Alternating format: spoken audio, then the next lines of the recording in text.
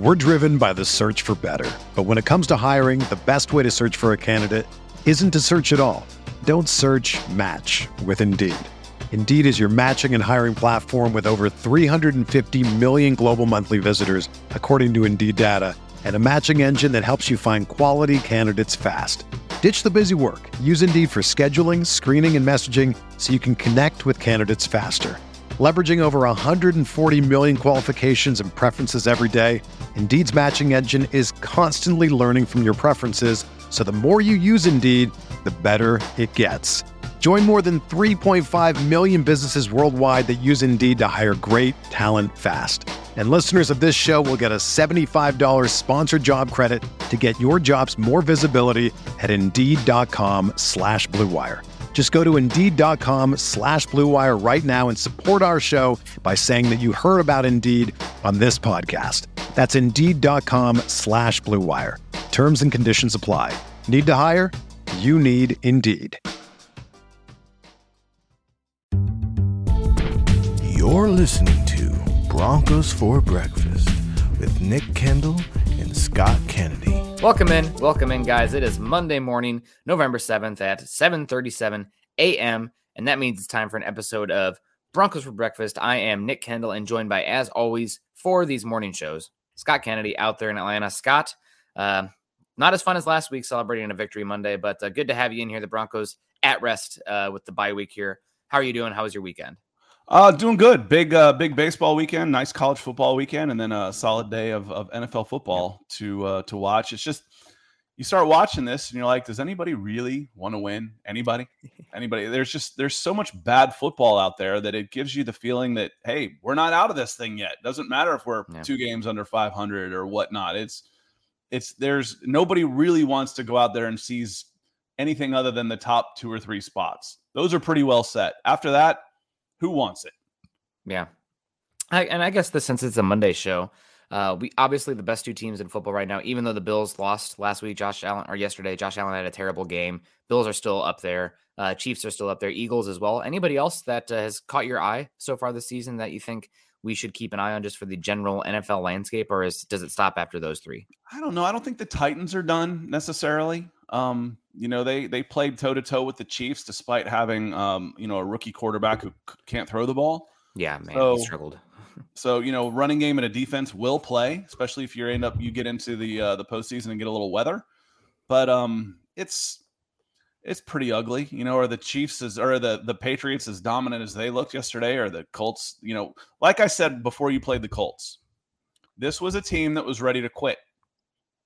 Step on their necks, and you didn't. Yeah. And they stuck around for another 2 weeks before now you see what you're getting. 9 sacks. Yeah. The Colts, I mean, all you had to do was put a boot on their necks and you were good. Hopefully that doesn't get us flagged by you're too violent. This podcast is too violent. Get flagged by YouTube. No boots at all. No American X going on here. Broncos losing that Colts game, man. That's a pathetic Colts team. Pretty terrible loss there. The Chargers won as well. Chargers, it's the season of missed opportunities for the Broncos, but luckily, thanks to the trade deadline, we got another opportunity coming up here. Scott, I feel rejuvenated a little bit after the Bradley Chubb trade, just because it's draft season again in Broncos country. And I know that we are still half the season there, but we have a bye week, and Scott and I kind of just want to take a little bit of a 1,000-foot view on the draft coming up here pretty soon. The Broncos own the first round pick of the San Francisco 49ers. So want to watch out for that. Watch the 49ers. 49ers also had a bye week. But first, let's say hello to some people in here. We got Jared Kidder emphasis here, saying quarterback, no question for the Broncos here. If the Broncos had the first overall pick or something like that, maybe you consider that. But they're going to be picking probably in the back half of the first round. So quarterback, not this year. If Russell Wilson's this bad again next year, we're probably going to have to be talking quarterback in the 2024 draft, which is insane because you'd still have Russell Wilson for 2 years, but you have to start considering it. Hopefully that's not the case. Kevin Gray coming in here saying, morning Broncos country, Nick and Scott. I hope the rest of the season goes okay. The powers that be work hard on the offensive line. Denver Broncos for life. Thank you so much for coming in. We got Duke Rose, definitely a better offensive line when passing it up for too long now. Offensive line, definitely one that needs, obviously they need a quarterback. Thank you, free indeed. Dave Glassman coming in. Ethan, good afternoon, Jensen Broncos country. Kathy Lund, of course. Good morning, Hey, Broncos didn't take an L this week. Hell yeah. In the 2023 NFL draft, the Broncos should definitely and finally pick an offensive tackle. Scott, you're thinking offensive tackle, right? While I look up this ad. I think so. I mean, it's a need, but I also don't think you have to use a first round pick on offensive tackle. You know, we've talked right tackle a lot, and the Broncos have passed over two pretty good ones. You know, they passed over several, obviously. Several go after those picks. But a couple of guys in the last 2 years that this show has specifically targeted that were available in the third round that you've passed over and have been starters. You know, Abraham Lucas this year, Seattle Seahawks, Spencer Brown, right tackle, Buffalo Bills. Two teams that are in a better position right now than the Denver Broncos are. So you don't necessarily have to go first round offensive tackle, but let's not wait until the 6th or try and get a retread broken guy in free agency for $1.5 million. You know, let's spend one of those first 3 round picks on an offensive tackle. That doesn't, like I said, doesn't necessarily have to be a first, but it's time to invest. And frankly, I would probably bring in 2 interior linemen too, a good one in free agency and the first at least second, third, fourth. I'm using one on a guard/center as well. Yeah, definitely. And Broncos, a lot of people have the opinion, I see it in the comments here, about beefing up their security. In Broncos country, if you're like me, you're increasingly getting more concerned about security on the cyber side of thing with cybercrime, people stealing your private data and invading your privacy. I'm not all that tech savvy, but that's why I use NordVPN on all my browsers, whether it's the desktop, laptop, or phone. VPN stands for Virtual Private Network, and NordVPN protects you as a one-stop shop for all things cybersecurity. It's an incredibly easy software for me to use, which means I don't have to be an MIT graduate to figure it out. With just one click, I'm protected. It's very intuitive to use. With my NordVPN account, I can have up to 6 devices protected. I no longer have to worry about hackers, malicious sites, and pop-ups. For the price of a single cup of coffee per month, I have complete peace of mind knowing that all of my devices and data are protected. Plus, with NordVPN, I am never a slave to media blackouts. I can switch my virtual location to a market that is showing the NFL game that I want to watch. Like yesterday, where there were 8 games or 6 games in the morning and then 2 in the evening. Those morning games, I didn't really care about the ones they gave me, so had to switch my location and get the Bears Dolphins on. That was much more enjoyable. That way, I don't miss out on any of the live action. Broncos country, grab your exclusive NordVPN deal by going to nordvpn.com/MHH to get a huge discount off your NordVPN plan plus 4 months for free. It's completely risk-free with Nord's 30-day money-back guarantee. Again, that's nordvpn.com/MHH to get your 4 months for free. Sign up today. So security. Let's say hello to some more people in here. Sunny Days, good to see you. Alessandro coming in here. Morning Broncos Manias. Let's go. Trade back for more picks. George Payton is a genius. And also says our whole backfield is nothing but a bunch of practice squad players. It's true about your running back position. It is very poor. I would not be a proponent of using a first round pick on running back in this upcoming cycle. Although let's say the Broncos are picking at 26 and Bijan Robinson from Texas falls down there. You know what? At some point, there is a line. It's like in the 2018 draft when the Broncos were picking 5. I'm like, I probably wouldn't take Saquon Barkley there. And you trade back to 20 and Saquon Barkley's there. I don't like taking a running back in the first round, but there's a point where the talent is too obvious. So Bijan Robinson, watch out for him. He's from Texas, but a fun one. But Scott, offensive line. You don't think it has to be offensive line? Because based on the comments and based on fan reaction from Twitter, I think that you might have a people invading Dove Valley if the Broncos don't take an offensive line with their first pick. Not in the first round. It depends. You know, if you needed a quarterback, you know, when I came back from the Senior Bowl, the first thing people asked, all those quarterbacks were there. You know, what'd you think? I said, I'm more sure than ever. I didn't want any of these guys in the first round. You might have needed a quarterback. If they're not there, and they're not there. So, you know, you can trade back and maybe get 2 guys in the second round. Last year, the strength of the draft was 25 to 75. That's where the strength was. So if you end up being in that neighborhood and you can trade back and pick up multiple picks, fine. We're driven by the search for better. But when it comes to hiring, the best way to search for a candidate isn't to search at all. Don't search, match with Indeed. Indeed is your matching and hiring platform with over 350 million global monthly visitors, according to Indeed data, and a matching engine that helps you find quality candidates fast. Ditch the busy work. Use Indeed for scheduling, screening, and messaging so you can connect with candidates faster. Leveraging over 140 million qualifications and preferences every day, Indeed's matching engine is constantly learning from your preferences, so the more you use Indeed, the better it gets.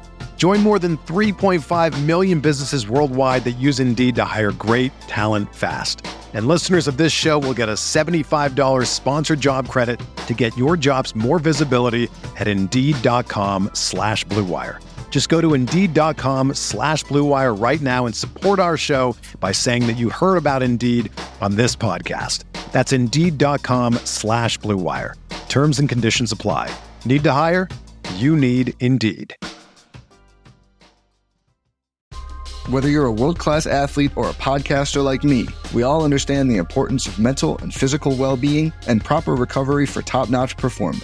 That's why I'm excited that Unified Healing is sponsoring this podcast. Unified Healing is a new and super innovative global network of wellness centers powered by Energy Enhancement System, or EE System. If you haven't heard of the EE System, you'll want to listen up. This technology promotes wellness, deep relaxation, purification, and rejuvenation. At hundreds of locations across the globe, access to a center is easy and affordable. Interested in experiencing the EE System technology for yourself? Go to unifiedhealing.com/Blue Wire to learn more and find a center near you. That's UNIFYDhealing.com/Blue Wire. No material or testimonials on the Unified Healing website are intended to be viewed as medical advice or a substitute for professional medical advice, diagnosis, or treatment. Always seek the advice of your physician or other qualified healthcare provider with any questions you may have regarding a medical condition or treatment and before undertaking a new healthcare regimen, including EE System. But no, I'm never. I might get on my horse about a player for the most part, or don't take this position, but I'm not going to come in and say you have to take this position in the first round. Because as you said a zillion times, when you reach, that's when you're in trouble, because again, it's not the guys that you miss that hurt you. It's the guys that you take and can't play that kill you. So you keep stacking good players, then you'll be just fine. And in one of the comments, it's not quite as bad as trust the coaches. That one really drives me crazy. But I think Klee came in here. He says the answer is always take best player available. I think that works in the top 10, because there's the cream of the crop. But once you get out of the top 10 or so, the best player available is not only subjective, you're wrong. Whoever you decide to take at 10, whoever you think the best player available is at 15, I guarantee you, absolutely guarantee you, there's going to be somebody from 16 to 30 that has a better NFL career. So again, I don't mind, you trust your board, but you want to fit needs at that point as well. The best player available thing, unless you're talking about you're taking a chance on a discipline, Warren Sapp falling or Randy Moss falling to 18 because of off the field concerns. That might be the best player available. Okay, I get that one.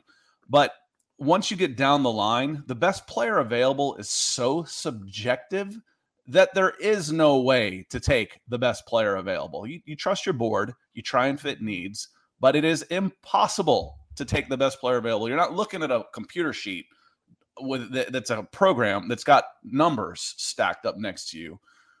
Any grade that you have on these guys is subjective.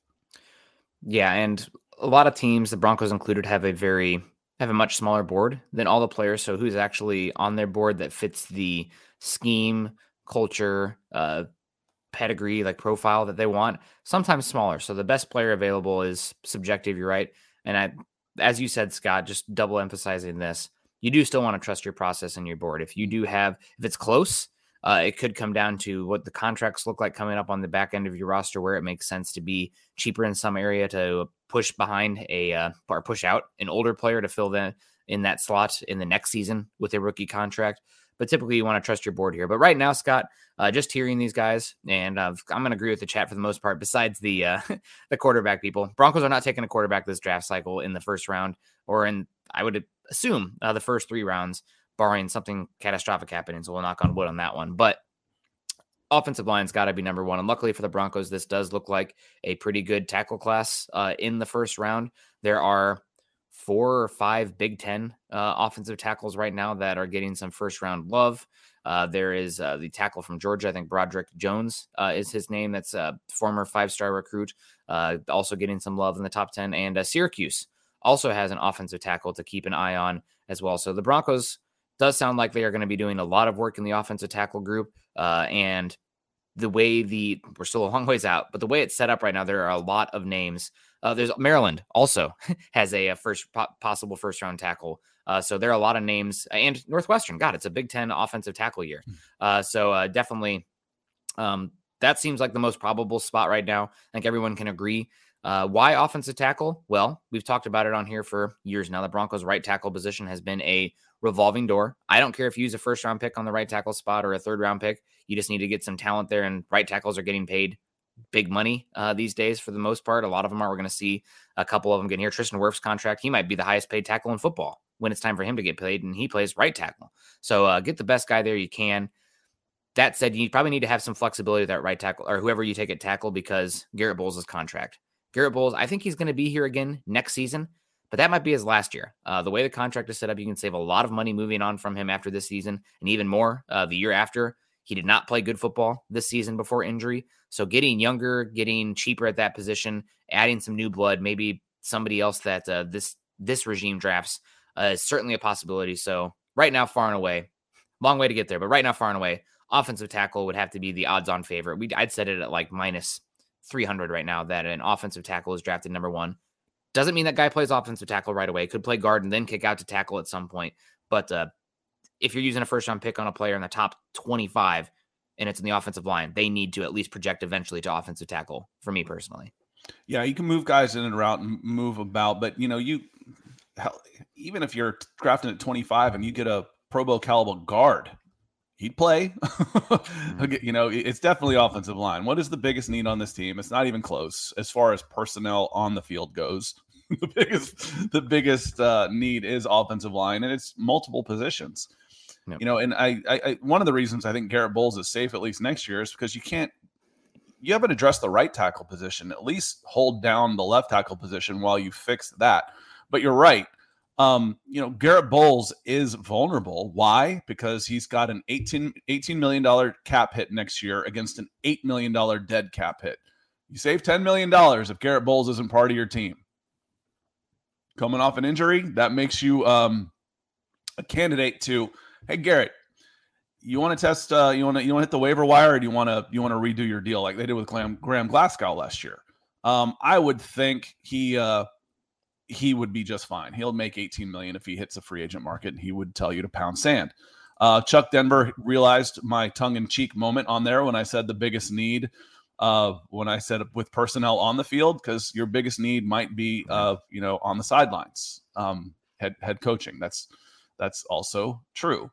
And Klee says, drafting to reach on a position gets you players like Garrett Bowles or Paxton Lynch.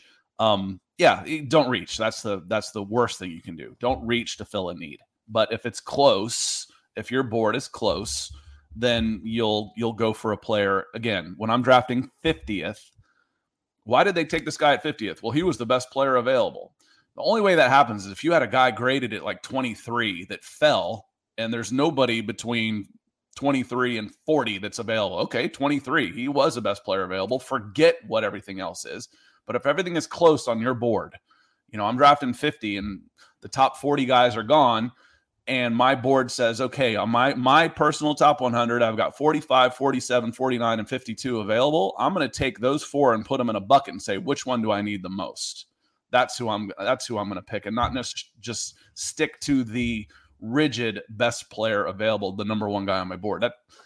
Because it's too subjective. The difference between 43 and 44 is a flip of a coin at that point. Yeah. That's why I like horizontal boards where you have guys in tiers. But right. We got Peter coming in here saying, take the best guard or center or the fourth best tackle. If it's the first round, I'm taking the fourth best tackle because you can find center and guards later on in the draft. Also, it's still early. I have not put in nearly the work to write this in pen yet, but early on, it seems like the interior offensive line class is not that exciting unless you think Peter Skoronski from Northwestern is going to kick inside. There's some talk that his arm length is between 31 and 32 inches, which is not great, or definitely less than 33. So that probably does kick him inside long term. I think this Broncos team needs to pay for interior offensive line. I don't think you can get to the draft before you address the interior offensive line. I think for the Broncos specifically, also the interior offensive line is more valuable than to other teams, given the space that Wilson needs to operate, given the onus on the run game to help make up some of the quick pass game stuff. So what does that mean in a league? It's kind of like an auction draft kind of thing, or an open market here, which the draft is not. You value that interior offensive line more. You should be willing to pay a little bit more than other teams, where at the offensive tackle side of things, still extremely valuable, but I think a little less valuable in the interior offensive line compared to other teams. I'd rather use a draft pick on that for the economic side of things. You're not paying as much, pay more for the interior, solidify the interior right away with veterans, and then maybe even bring back a Cam Fleming or a Billy Turner and compete, or have him compete with whoever you take in the first 3 rounds at the offensive tackle position. That would be my plan right now. I know that Elton Jenkins is going to be a free agent. You'll probably hear me mention him 100 times coming up here over the next off season, because that's the guy I'm going to pay a lot of money to bring him here to solidify one of the interior spots, but that's where I'd go. And last year it was 3 offensive tackles went before the first offensive guard. And we were saying all year the strength of this class is in the interior lines. So this was a good interior offensive line class. It wasn't a great tackle class. And still 3 tackles went before. Kenyon Green went 4th. Zion Johnson was in the first round too. Trevor Penning was right there, but it will be, yes, it'll be 5 or 6 offensive tackles will go before the first guard, unless there is an exception in there, which there can be. It depends on how good that best one is. But yeah, 3 or 4 before an interior lineman goes is fairly normal.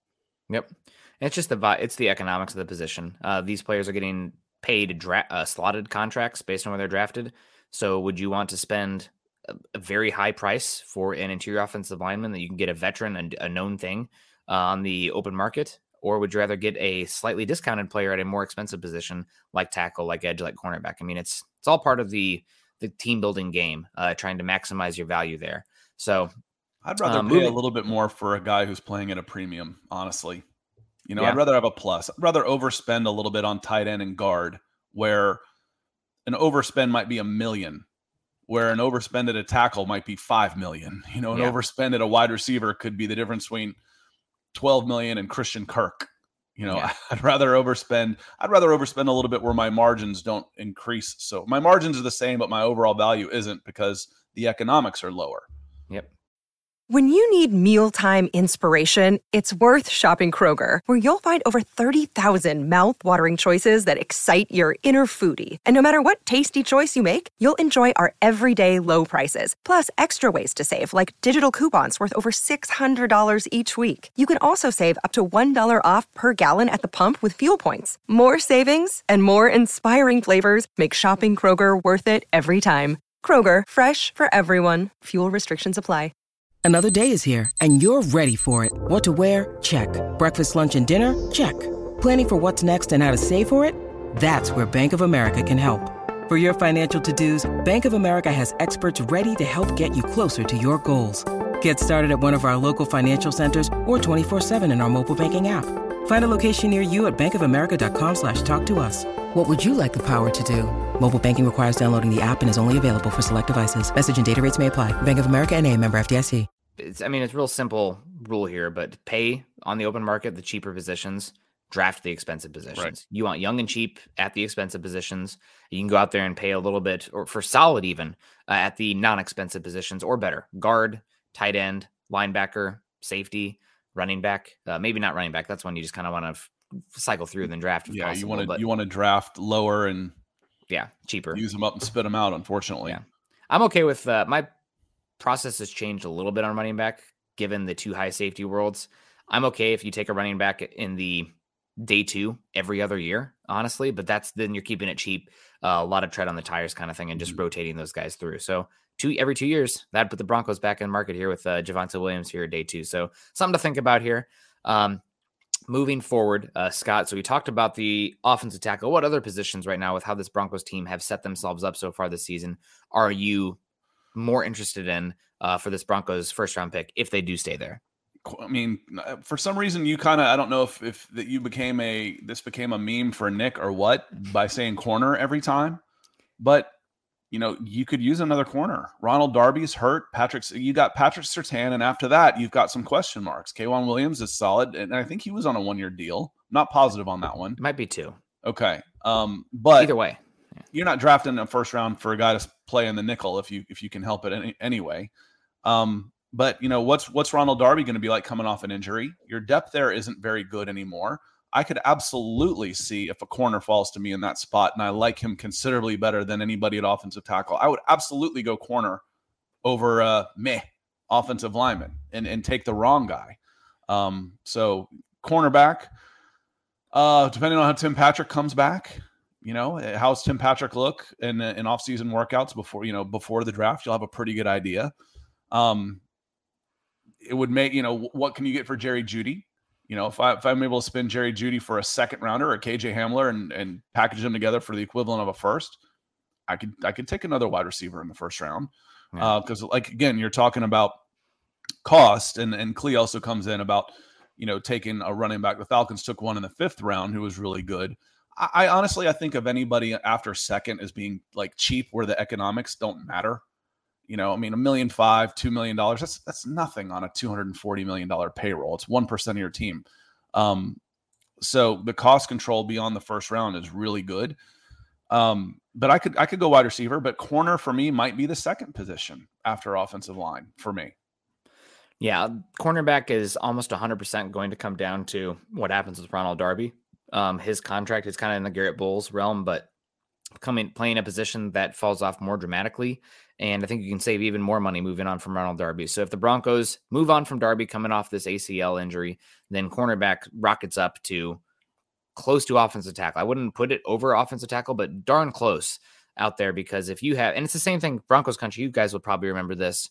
Back when the Broncos had Champ Bailey at his peak, the Broncos tried really hard to find a cornerback too out there that could be okay on the other side, because you knew that guy was going to be battle and targeted constantly. Champ Bailey's on one side, I'm going to throw it to the other side. And probably a lot of Broncos country, especially those my age or older, remember the Dre Bly experience where he was god-awful on the other side of Surtain, to the point where, on the other side of Bailey, almost to the point where you lost a little bit of value of how good Bailey is because the other cornerback couldn't hang up. Other teams essentially took him out of the game plan. So if let's say you move on from Darby and you're not super happy with Mathis, Ojemudia on the boundary, cornerback does have to rocket back up, because you want to amplify the impact and effect of Patrick Surtain. Make other teams throw at him. And if the other cornerback on the other side is trash, then Surtain's value is going to drop a lot. So going back to Ronald Darby, and he's coming off a knee injury. Knee injuries used to be 18 months for a guy, 29-year-old quick twitch cornerback. Yeah, it's typically 18 months for your full speed. Let's just say it's 12 before he is legitimately back to where he was at 29. The $13 million cap hit in a free agent year with a dead cap number of 3. He only costs you 3 if you cut him in the offseason. You could spread that across 2 and he'd be $1.5 million. Ronald Darby's chances of being a Denver Bronco next year are probably below average. They're probably below 500. You save $10 million. You're going to need another. We say all the time, you can never have too many defensive backs, but I think you're going to need to spend some premium capital on another cornerback. Yeah, and one thing that makes this pretty hard right now, maybe not as hard for Scott, but I really am a big believer in the scheme fits as well, especially once you get beyond the first 20 picks. Some of those, you move beyond the scheme transcendent players, and you want to find guys in the right specific needs. So what does the Broncos defense look like next year?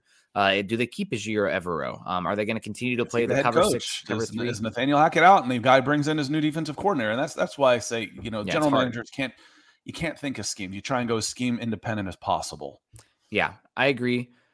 You do want to be able to maximize fits, though, especially later on. It's not in the first round. Not in the first round. Not in the first round. That's more about the long-term contracts and the talent, of course. But so we talked cornerback a bit. I think cornerback is way up there for the Broncos in this draft class, even if they bring back Darby. I think that's a contract. He was playing great football. Let's say you can get him on a contract renegotiation that's an extension for 6.5. Yep, something. I mean, that's even then I'd still consider cornerback early if it's the BPA, because it's such a value position. But and it's also one of the things, if you have cornerback depth, I think it's one of the things that keeps your defense great year to year, almost more than anything else, because cornerbacks are volatile. But if you have a lot of talent in that area and depth, then you can withstand the volatility of an individual player more so. But cornerback way up there. And then you touched on it with wide receiver as well. I think wide receiver is, and a lot of Broncos country will probably roll their eyes on it a bit, but the Broncos wide receivers so far this season have been massively underwhelming. A lot of that is because of the quarterback position. Some of it's probably the scheme. But let's just look at the facts here. You have Tim Patrick coming off of a serious knee injury. What's he look like this next season? We don't know. Courtland Sutton has been started off hot, but been disappointing the last 3 weeks. Both those guys' contracts are easy to move on from after 2023. And then you have Jerry Jeudy and KJ Hamler, who will both be free agents after 2023. This is setting up where the Broncos obviously have a massive need at wide receiver beyond 2023 season. And if the best player available when you're picking in the first round this upcoming season can get you ahead of that need where you don't have to pay on the open market or anything. I mean, we've seen what these wide receivers getting paid right now. It's insane. That's something that I think you have to consider in this draft cycle if you like the player enough. It's a long-term pick for the Broncos. It gives you some flexibility to potentially shop Jeudy and Hamler again, which, guys, just because the Broncos didn't trade them this time does not mean they're not going to circle back to some of those trade talks that they had during the trade deadline this offseason. So I think wide receiver, right now I'd put wide receiver as my position number 2 in this team. Some of that is because how bad the offense has been. If it's not offensive tackle, I need to at least go out there and get a playmaker and further solidify that group and add to a position that's probably been the most, outside of quarterback, been the most disappointing for the Broncos this season relative to expectation. I like receivers in the second round. You know, I just feel like that's where you can get the best value for those guys relative to some of the other positions. Like it seems to me, and you'd have to look up and dig up the analytics and stuff on this, but quarterbacks first round for sure. You know, there's exceptions. There's always exceptions to the rule. Don't get me wrong. I always say with a small enough sample size, you could say that I should be shopping at Walmart for my quarterbacks, for my Hall of Fame quarterback with a small enough sample size. But there's so many wide receivers out there. I always said when I was scouting players, it is hard to find guys that can run and cover and tackle. It's easy to find guys that can run and catch. There's a zillion of 4-4 guys out there that can catch a football. A zillion. It's like saying the 6'3", 300-pound linemen. They grow on trees. In this world, they do. Those are still rare human beings. I get it. But in this world, they're very common. So you can go wide receiver in the second round, but it is a need. Now, the question I have for you, Nick, is Gary comes in with coming in yellow with a super chat because he's normally on Facebook. He says, "I'm technically challenged and we'll figure it out in time. Go Broncos." Gary, we're glad you're putting forth the effort and supporting the show. It's awesome. Thanks for kicking us off this morning on a Monday with our first super of the day. Thank you so much, sir. And I know you'll figure it out because you stick to it. Now, sticking to this, Nick, could you make an argument that edge is a top 3 need? It's not a top 3 need, but I would say it's a top 4 position that you can consider, given the value of the position and how much the Broncos are rotating those spots. And now Broncos just traded Bradley Chubb, blah, blah, blah. We talked about it, if you guys want to find it, potentially with this scheme and contract and everything, maybe Bradley Chubb wasn't the best fit. He's more of a classic hand in the dirt 4-3 defensive end where the Broncos are using lead the league in simulated pressures so far this season. They want a lot of versatility from that edge spot that can drop, go, twist, stunt, et cetera, et cetera. So I think edge is still up there for sure if the right player falls to them. You're getting a young player for 5 years. You give yourself more flexibility. You protect yourself from Browning and Gregory's injury history there. Yep. So it's still a position up there. I know a lot of Broncos fans would absolutely lose their mind. I think that 2024 sets up better as a year to, the 2024 draft, so 2 drafts from now, sets up better for the Broncos to target an edge than this one. But if the best player available when you're picking is an edge rusher, don't fight it because that's such a valuable position and it's a heavy rotational position. And 2024 is when you can get out from Randy Gregory's contract. So If it's not working out, I mean, right now, you know, if on pace, would I pay Randy Gregory $16 million next year for where he's on pace this year? Probably not. I probably wouldn't because he's not on the field. If I'm only getting half of Randy Gregory, if I'm only getting 8 games out of him, I'm not paying him 8 figures. No. That worked out nicely. I'm not paying 8 figures for 8 games. You know, it's $1 million a game. It's like $12 million a game for those of you math challenge. I'm not doing that. I mean, 1.2 million. See, now I'm screwing it up. Too much math. So it becomes a need. Economically speaking, I can't necessarily trust Randy Gregory to be on the field, which is why you put in that contract to hedge out of it after 2 years anyway. So I got Baron Browning, a converted guy, looks good doing it. Jonathan Cooper, Nick Benito, and then, Randy Gregory. Yeah, I could use a little more insurance there. And if I've got a really, really good player on the board as a pass rusher, again, you can never have too many pass rushers either. We've seen that. Then it becomes, again, we talk premium positions. Edge a premium position. This is the story of the one. As head of maintenance at a concert hall, he knows the show must always go on. That's why he works behind the scenes, ensuring every light is working, the HVAC is humming, and his facility shines. With Grainger's supplies and solutions for every challenge he faces, plus 24/7 customer support, his venue never misses a beat. Call quickgrainger.com or just stop by. Grainger, for the ones who get it done. I might hedge. I might hedge on edge in the first round there. It's certainly a possibility. It's something you got to consider. And again, it comes down to who's available when you're picking. Scott, I did want to circle back a little bit on your wide receiver take here. I think that we're seeing a dynamic shift right now in the wide receiver market where the last, I think, every single draft since the DK Metcalf draft, wide receivers are going early, and I would say mostly in the top 40 and getting gobbled up pretty quickly. And then there seems to be a pretty significant drop probably halfway through the second round. More recently, now I think that the DK Metcalf, Terry McLaurin, Deebo Samuel draft was a response to how horrible the John Ross, Corey Davis, Mike Williams going in the top 10 draft from the year before.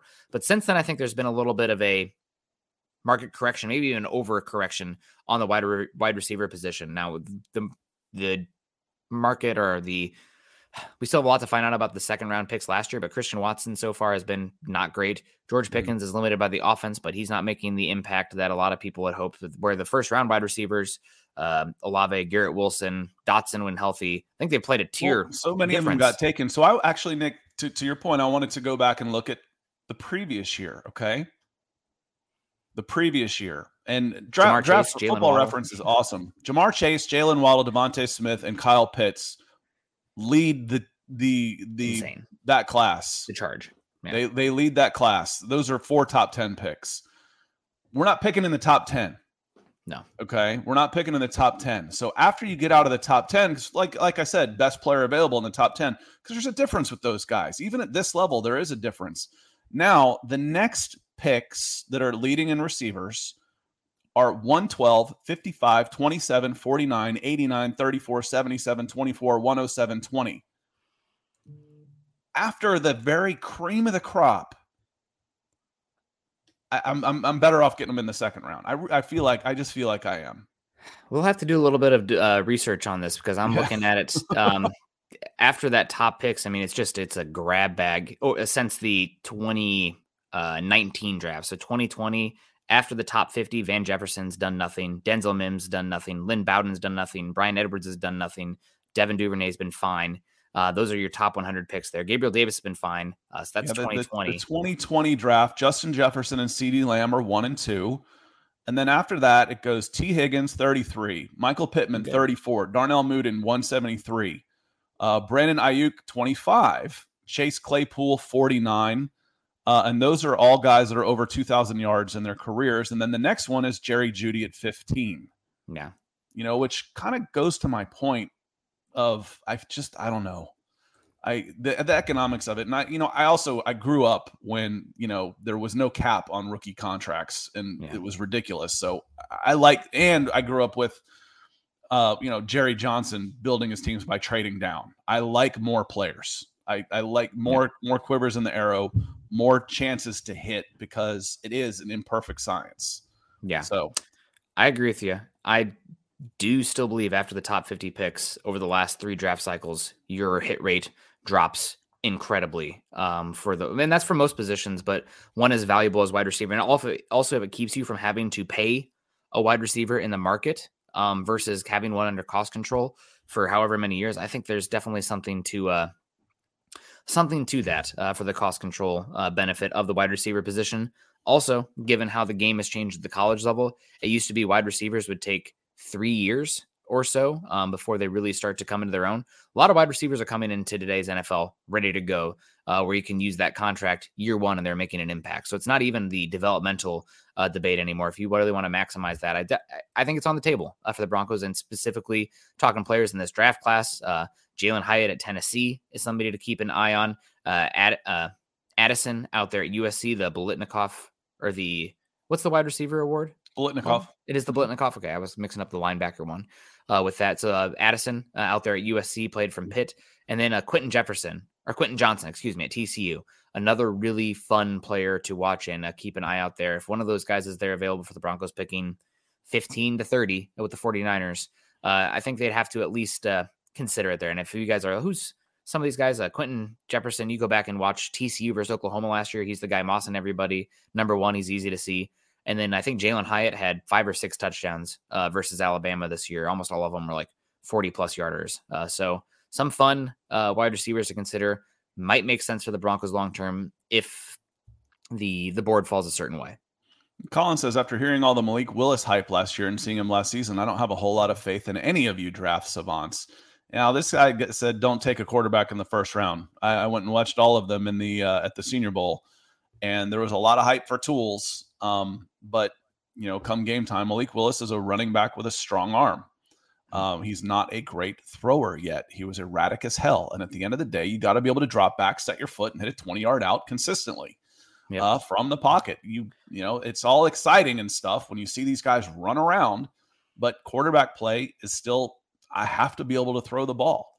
It terrified me that these guys were getting talked about in the first round. All of them, including Kenny Pickett, who did go in the first.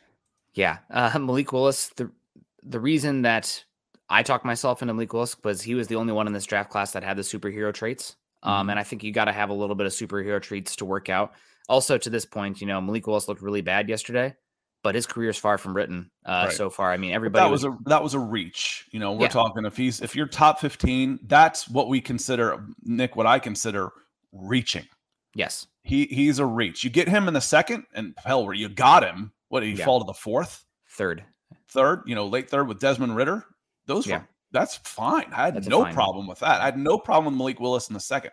Where he was getting talked about top 5, hell no. Top 15, no first round. After that, I'm okay. I'm okay with that. He's a good developmental quarterback. He's a dice roll, and he's more like buying a Powerball ticket or a lottery ticket. That's the kind of one that you want to do there. But like I said, last year's class, Malik Willis was the only one with these superhero traits as far as athleticism and arm talent goes. Using a first round pick on Kenny Pickett is just horrible. But that's beside the point. I mean, again, you don't want to bury these guys too early. You want to give them at least 2 or 3 seasons, especially the ones that are extremely talented, to prove that they can get better. A lot of people ready to give up and clown on Justin Fields. Justin Fields has looked incredible so far. The last 3 or 4 games, I think he's top 10 in the NFL in QBR. Just broke Mike Vick's single game rushing record for the quarterback, getting better and better there. So if you're going to draft a quarterback, I think swing for the fences, and I'd rather strike out than hit a single what the Steelers did with Kenny Pickett, which that offense I am on looks record. capped. We were both on record with Justin Fields. I think I was banging that drum a little bit louder because the Falcons had a higher pick at the time, number 4. But I said number 2, and if he flames out, I'll own it. But again, I get enough trouble for things I do say. I don't like being put down for things I don't say. I'll own it. Trust me. If you're in the business of, the only way you're not going to be wrong when you're in the business of projecting the future is to not make guesses, to not analyze, to not project, to not make predictions. That's the only way you're not going to be wrong. I know we're going to be wrong. It's doesn't it bother you that you're wrong all the time? The NFL's wrong all the time. Half these guys with 50 people on staff and $1 billion in scouting budget miss on half the first round draft picks. Yeah, we're going to miss. Can you hit more often than not? And, again, and then admit when you're wrong. I can live with that. Yeah. And finally, before we get on out of here, talk on this Broncos first round draft pick. I personally think that because the Broncos don't have a second round pick this year, have a lot of needs, and also with how the contract sets up with Russell Wilson, I think George Paton's extremely likely to trade back and accumulate more top 100 draft picks and maybe even some more 2024 draft capital rather than sitting there at pick 22. Obviously, it depends on what the deal is there when it happens. But I think people talking about, adding running backs, adding tight ends, adding interior offensive line, day two. Those are all positions where you could really fill out some of those spots day 2 in the draft and really rise the floor and the contract flexibility going forward. With if you have a bunch of cheap starters at those spots because of the draft, you can focus some extra resources and free agency on another spot. So right now, I do think that trading back is going on, and most likely here. And I don't know what's going on with some of this talk here, but let's keep it. I know. Let's keep it to some football. Blanco, move on, please. Yeah. But the last thing here I want to say, any positions here that are maybe a little bit of dark horses for the Broncos in the first round that you are maybe considering. Yeah, and I might have hit on that one earlier with the with Edge, just because you think, okay, they've traded away, they've got some depth there, they put some resources in there, but that depth is thin ice, and there's hedging at edge with the ability to get out of Randy Gregory's contract, where if Randy Gregory's healthy, you're fine, but you can't count on that. Baron Browning has been beat up too. So there are big question marks. So for me, the dark horse is that edge position is sitting there going, I could end up using an edge. Yeah. Edge is definitely up there. It's a pretty good edge class, especially where the Broncos will probably be picking. But for me right now, the ones that stand out for me as a little bit of a dark horse is the interior defensive line. I know that the Broncos are probably going to play Draymond Jones big money. I know the Broncos are also probably going to obviously keep DJ Jones, who's been great. But with how much the Broncos play penny front, and what is penny front? It's a 5-1 front, 3 interior defensive linemen, 2 edge rushers, 1 linebacker. You have another starting spot out there on this line that is going to be a question mark next season. Deshaun Williams, like him as a backup, he's been targeted in the run game continuously out there when he's been on the field. Obviously has not stood out like DJ Jones, Draymond Jones, or any of the edge rushers. And then also you have Mike Purcell. I think last year was contract, rotational player. So I think both Deshaun Williams and Mike Purcell are going to be free agents next year. Both those guys could be a first-round rookie pick, could be used there at that position going forward. So who are some of these guys you consider here? Brian Brees is one from Clemson. Maybe he falls to 15 to 20 for really talented. Gervon Dexter at Florida is really talented as well. And watching USC, I've been really impressed with Tuli Tuipuotu, I believe is his name there. He's about 6'5", 300 pounds. They use him at edge. They use him on the interior defensive line. With how much you've seen the Broncos use Draymond Jones at the strong edge position to the inside with the twists and stunts, somebody like Tuli would make a lot of sense for me. If you're watching USC, make sure you watch for number 90 on that defensive line. I always considered 300-pound defensive lineman a premium. Yes. So it's like, for me, that's never a dark horse. If I can get one of those talented guys, I don't care what else my needs are. It just defensive line again, because it's such a rotational position. You look at snap counts at the end of the game, and your starting corners, your starting safeties. If you played 65 defensive snaps, they've got 65 next to their name. Your starting defensive lineman says 40. Your backup says 25. Those guys are in a third of the game. You can use them early. And Lauren's coming in. He says, "What's up, guys? How you doing? Russ is forgiven for everything he's ever done. Why? Because Sierra liked my comment on her post. Well, I'm happy for you both, Lawrence. I'm awesome. Happy for you both." And real quick before we get on, just because I'm my friend. Yeah, thank you so much, Lawrence. This is mainly just for me, but maybe some of these people really like this. And is Facebook broken? Facebook's been having some issues, Dave. I don't know what's going on here. But the last player on the defensive line I wanted to mention here was Mazi Smith from Michigan, 6'4", 330 pounds, 325 pounds, and Bruce Feldman's number 1 freak player in college football this season for Michigan. He's still kind of getting it together, but 6'3", 337 pound senior. He's close grip benched at 550 pounds, vertical jump at 33 inches, broad jump at 9 feet, 4.5 inches, and apparently runs a 4.4 140 at 335 pounds. So close, and all of those are the close grip bench press is all triceps. Yeah, I mean that your pectorals are your big muscles. You go wide, you get the short arm guys. If he's got long arms doing close grip, good God. And also he runs turn him into a boxer. Anybody remember Rocky 3 when they're doing the hit meter and there's pounds per square inch? Do that on a guy close grip benching with arms like that at 550 pounds and see what he pegs. It'd be like getting hit by a truck. Yeah. Wow. Hand strength, power inside. That's where, you know, they say the bench press is the most underrated lift in sports because, you know, even the lineman in there, it's more incline. You're more leaned over. But a close grip, you know, you're fighting in here. For those of you listening later, I'm talking about your hands are basically inside your shoulders, which is what a close grip bench is. So, wow, that's insane. Yeah, he'd be number one on my freak list too. Yeah, and what is it here? We have a 6.5 or 6.953 cone at 330 pounds as well. So, definitely a freak. I'm curious to see what his arm length is. What's his name again? Mazi Smith. And out of Michigan. All right. Yeah, Scott's going to keep that one registered away. But anyway, guys, we're going to get out of here.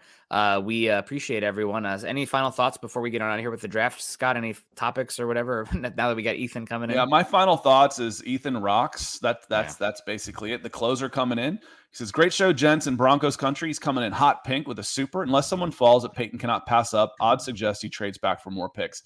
My only, you know, hedge qualification on that one is it takes two to tango. You know, don't just trade back just for the sake of trading back. No one could trade back last year. You know, everybody was trying, I believe, and it was really, really hard to trade back because, again, the strength in that draft last year was 25 to 60, 25 to 75. And, you know, y'all heard me, Ethan, you've watched this enough to hear me say, oh, this is a weak draft. This is a weak draft. My ass, this is a weak draft. This was a deep draft. This was a strong draft, especially in the trenches. So it's weak because I don't want to trade out of. I'm not going to trade up into a top 10 and give you another couple second round picks when I can do just as good in the 20s and 30s. Not every draft is like that. And we're talking draft today, but shoot, Nick, we're only 2 months away from Senior Bowl, you know, and Shrine Bowl. So it's coming up. It's coming up quick. Got to start making plans. So. Yes, trading back, he basically said I'd have more picks. He has more picks, but you can get where you could really use help and need bodies. You can get help on day 2. You can. Mm-hmm. So if I can take a day 1 and turn it into 3 players that'll plug into my starting rotation, yes, please. Yep, 100%. But closing thoughts here. Right now, offensive tackle is standalone tier 1. It would be shocking if it was anything else. There are a lot of good offensive linemen in this upcoming class right now. I don't think anybody's going to be like the top of the class. What was it, 3 years ago, where you had Mekhi Becton, who hasn't been able to stay healthy, but really good when healthy. Tristan Wirfs, Andrew Thomas, Jedrick Wills. I don't think it's that level of offensive tackle prospects at the top, but I think a lot of guys going in that 10 to 40 range in this upcoming class. Maryland has 1. Ohio State has 2. Skoronski at Northwestern. You have the Penn State left tackle, Awusi, I believe his name is, and then offensive tackle at Syracuse to keep an eye on as well, and Broderick Jones at Georgia. So a lot of offensive tackles. We're definitely going to be going through those guys as the season goes along. If not them, I'd probably throw my lot on wide receiver or cornerback. But if the best player available is a defensive lineman or heck, maybe even a linebacker down there talking 25 to 30 range, something to consider for the Broncos. So long way to go. A lot really exciting to make this first chapter talking about the NFL draft. Now that Broncos have a first round pick again, we'll have a lot of fun with that.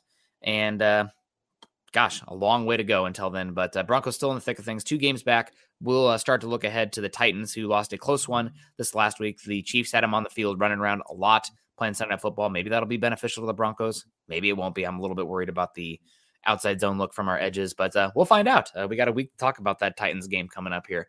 Make sure you guys are following Scott and I on Twitter. Scott is at Scout Kennedy. I am at Nick Kendall, MHH. Also, make sure you're following us at BFB_pod. And of course, Facebook.com/Mile High Huddle and Facebook.com/Mile High Huddle pod. And as the ticker says underneath, make sure that you subscribe, like, and share over on YouTube. If you haven't done so yet, make sure you're joining our communities on there. Scott, any final words before we get on out of here? No, who we got tonight? We got some Saints and somebody. I don't even remember. Ravens. Saints and Ravens. Okay, well, Falcons fans might be watching that one closely. I know they want to send a boatload of picks to Baltimore for Lamar Jackson, and then you always root against the Aints. So, no, the Saints are in trouble. So, again, final thoughts. We'll be here all week. It'll be fun to start getting into. The bye week seems like it's lasted forever. So looking forward to some Broncos football again. Absolutely. You guys have a great one. Have a great Monday. And until then, make sure you're choosing kindness and compassion. Go Broncos. Head on over to milehighhuddle.com for all things Broncos. Good morning, Broncos country.